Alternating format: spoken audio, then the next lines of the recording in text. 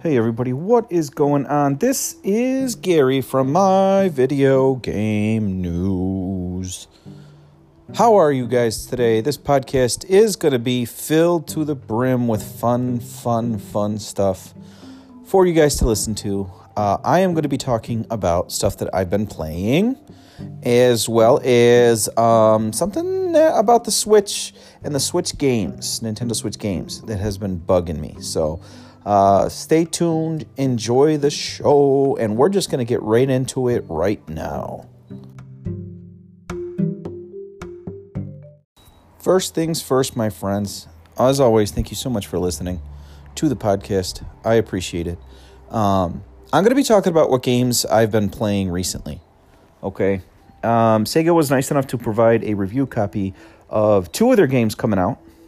They provided a review copy for Super Monkey Ball Banana Blitz HD for the Nintendo Switch, and they provided a review copy for Mario and Sonic at the Olympics. I talked about Mario and Sonic at the Olympics before at a previous podcast. I think it was either one podcast or two podcasts ago. I'm not sure. But in case you missed it, the synopsis is Mario and Sonic at the Olympics. I absolutely love. I've never played that series before, so this is new to me. I don't know if this was just a good series and I just missed out on it. But we like it. We liked it a lot, and look for the full review coming on hopefully this week. I want to say the game is releasing next week. I want to say it's next week. I know it's early November. So the other game I am going to talk about real quick, and the other game that I've been playing is Super Monkey Ball Banana Blitz HD. This actually came out on the Wii, if I'm not mistaken. So now they just updated the game, and I'm pretty sure it released on PlayStation 4 as well. I don't know if it made it to the Xbox. So, if it did, hopefully it did make it to the Xbox, because then you won't miss out. But I'm going to be talking about that game today. So, if you've never played a Super Monkey Ball game, they're actually pretty fun. I have very, very fond memories of playing Super Monkey Ball 1 and 2 on the GameCube back in the day. I actually played it before before we got married, my wife and I remember playing that game with a bunch of my buddies just to kind of stay loose and be, just keep our minds distracted. So I remember playing that before we got married. Super Monkey Ball 2 was probably my absolute favorite. It kind of came out of nowhere because I didn't think I needed a game with monkeys and a ball, right? So the first and second one were phenomenal. So I was pretty happy to, download this game from Sega, right? So Sega provided a review copy, but all thoughts are going to be my own. So hopefully they're listening. And if not, you guys are listening, so that's good. I'm going to start off with the good, okay? In a game like this, you're manipulating a monkey and a ball, okay? Whatever. It's like the old Labyrinth type games, like household games, where you're actually moving a pin or a pinball, not a pinball, like a metal ball through a maze, right? So it's a very similar setup and idea. Okay, you got to move your monkey in the ball to the goal, right? It's Marble Madness, pretty much. If you've ever played Marble Madness, a game like this requires precision controls. Okay, they absolutely if the controls are off in any way, automatically the game's crap. The reason being is because, when you get into later levels or, boss fights and all that stuff, precision is your friend, and it is key in this type of game. So, I am so pleased to announce that part of it is amazing. They nailed the controls for the single player, which I find fun. I find the single player very fun on this game.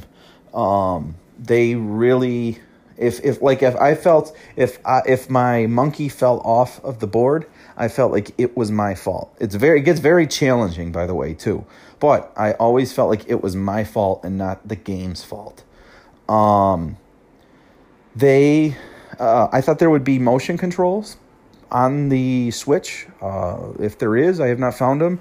And I don't mind that. The analog controls that you use the analog stick, it's a very easy setup. You use the left analog stick to move the board because you're actually rotating the board instead of the monkey, and A to jump. And you really don't need to jump a whole ton. But the controls are spot on, okay? Graphics-wise, I guess this is going to be kind of a full review instead of just what I've been playing. Graphics-wise, I think it looks good. I think it could look a lot better, especially in the multiplayer. The multiplayer, I feel like, is kind of bland. I know it's HD and it's an updated version of the game, but with a game like this, I think there's a small missed opportunity because they can really bring I just think of like Nintendo and their color palette with, say, Mario Odyssey or Captain Toad Treasure Tracker. There's a lot of beautiful, bright, vibrant colors. They're there, but they're not like a hit out of the park there in this game. So it's not an ugly game by any means, right? It's a nice looking game, but I think they just really could have made the game just shine. And maybe it's because it's on the Nintendo Switch, the Switch version, and I'll have to see how the PlayStation 4 version looks, but I don't know if that's the case. I mean, the gameplay itself is very, very fun, and it looks good. It doesn't look like terrible. I just really think that they could have, if it made it look just a little bit better, or, brighter, like dial up the colors, I think it would really lend itself, because the characters are lovable. They're not even likable. They're lovable. They're lovable monkey characters. They have personality and they're cute and all that kind of good stuff. So I think that, brighter, beautiful, bolder colors would have just added to the whole experience of the game. That's my opinion. And again, it's not like a bad looking game. It's not like it's terrible. I do have issues with the multiplayer. Out of like the 8 to 10 multiplayer modes, we only really liked 3 or 4 3 really, of the multiplayer. And that's such a crime because Super Monkey Ball 2, the multiplayer was my absolute favorite part of the game. We barely even played single player because the multiplayer was so good, especially Monkey Target. I don't know why they mess around with controls sometime, but Monkey Target is terrible on Banana Blitz. I don't like it. I wish it was back to Super Monkey Ball 2. And like I said, I prefer the single player. So if I were to rate it right now, and it's probably going to get it like a 7 or a 7.5 out of 10. It's a solid game. It's fun. But it's not perfect. It's not, an absolute must-have, but it's not a throwaway either. It's a solid game. I was gonna say it's a good, very good, solid game. It's a good game. It's solid. It's decent. Hence the 7 out of 10, 7.5 out of 10. I'll probably write a full review later this week, or hopefully earlier this week. That way you guys can read it. So that's what I've been playing, really. I just picked up Call of Duty, so I picked it up today. I know everyone picked it up on, when it was released, but I was kind of thinking maybe I'll get it, and then I got some birthday money, so expect some rundown of Call of Duty and all that kind of stuff. If you play Call of Duty, let me know. Let me know what you think. You can actually call into the show and let me know what you think about the new Call of Duty Modern Warfare. I just got the regular edition.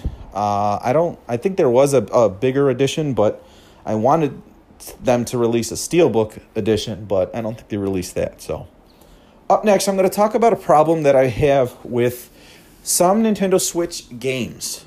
Okay, there's something specific going around, and it's kind of a trend, and I don't like it. So stay tuned for that. You're going to hear a quick ad for Anchor. It's about a minute and a half. It's the podcasting platform that I use to record these shows. So sit tight, listen to the ad, and then I'll get into my Nintendo Switch discussion.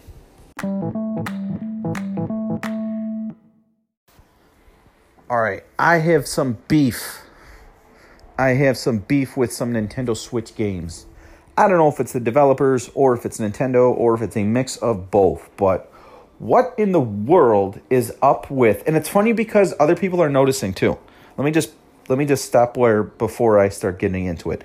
Other people are noticing it, and other YouTubers are noticing it. Actually, one of the dudes that I watch all the time, and I mention him all the time. I don't even know the guy. I wish I did, though. He seems pretty funny. What's his face? The guy, Rich from Review Tech USA, said the same thing. And I'd say it's funny because I saw it, and that was going to be my whole idea for this podcast. But then he made a complete video of it. I'm like, oh, crap. I got to get it. This guy's on it, and I need to get back on it. I need to be more productive with my podcasts. So he noticed it. I noticed it. I'm sure you've noticed it. What in the world is up with, like, physical games being released? Overwatch. What's that other one? Call of Juarez or something like that? I forget what it's called. It's a cowboy game, whatever. What is up with these games being released physically? And right on the box itself, it states, no game card in, or like no game card included, download only. Like, what the heck is that? You might as well just buy it on the eShop and get the credit for it. But like, why is this a thing? Why are they selling us a blank box with no card in it? I don't get it. Maybe you guys can help me. I know some games, they require the internet. I know that, I guess I understand a little bit, but I'm bothered by it, right? I'm so bothered by it. Especially people want, to physically, I don't know, people like to collect things, especially gamers, okay? Now, when you collect the video games physically, you want the whole thing physically. You don't want, with instruction manuals, they don't have those anymore. Stickers, they don't have those anymore. They don't have a lot of stuff. So, at least include the game, the card, the physical cart. But it's the new thing, I guess. For Switch, at least. Maybe it's a memory thing. I don't know. I don't like the trend, to be honest. If I'm going to buy a game physically, I want something in physically the box.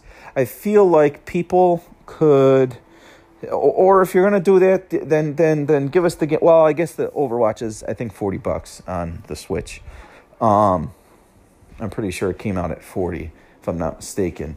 But give us the game at a discount. I feel like, I guess it's for the parents that to show them, yes, Overwatch is on the Switch now, right? So they can physically see it in the store. I'm actually moving my hand around like you guys can see me, but this is a podcast, so you can't see me. So say, mom or dad or brother or sister or aunt or uncle or whatever are walking through the store and they say, oh, I want Overwatch for the Switch. Rather than giving them a downloadable code. Oh, well, that's what comes in. But they could physically see the box, right? I guess that's right. That's probably why. I don't know. I think it's just, I think if you're buying games physically, you should physically get a physical game. So, I guess that's what I had to say about that. I hope the trend does not continue. But we'll see. We'll see what happens. So let me know what you guys think. Maybe I'm just being too whatever. But I don't know.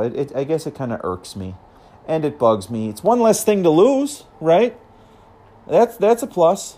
It's one less thing to lose. But I don't know. From a collecting standpoint and a collector's standpoint, I don't know. To me, include the game. But that's what I got to say about that. This is kind of like a not a shorter podcast, but this isn't chock filled with news. So, but I did want to record a podcast and talk to you guys and let you know I'm still here. But next podcast, I'll probably be talking about my impressions of Call of Duty.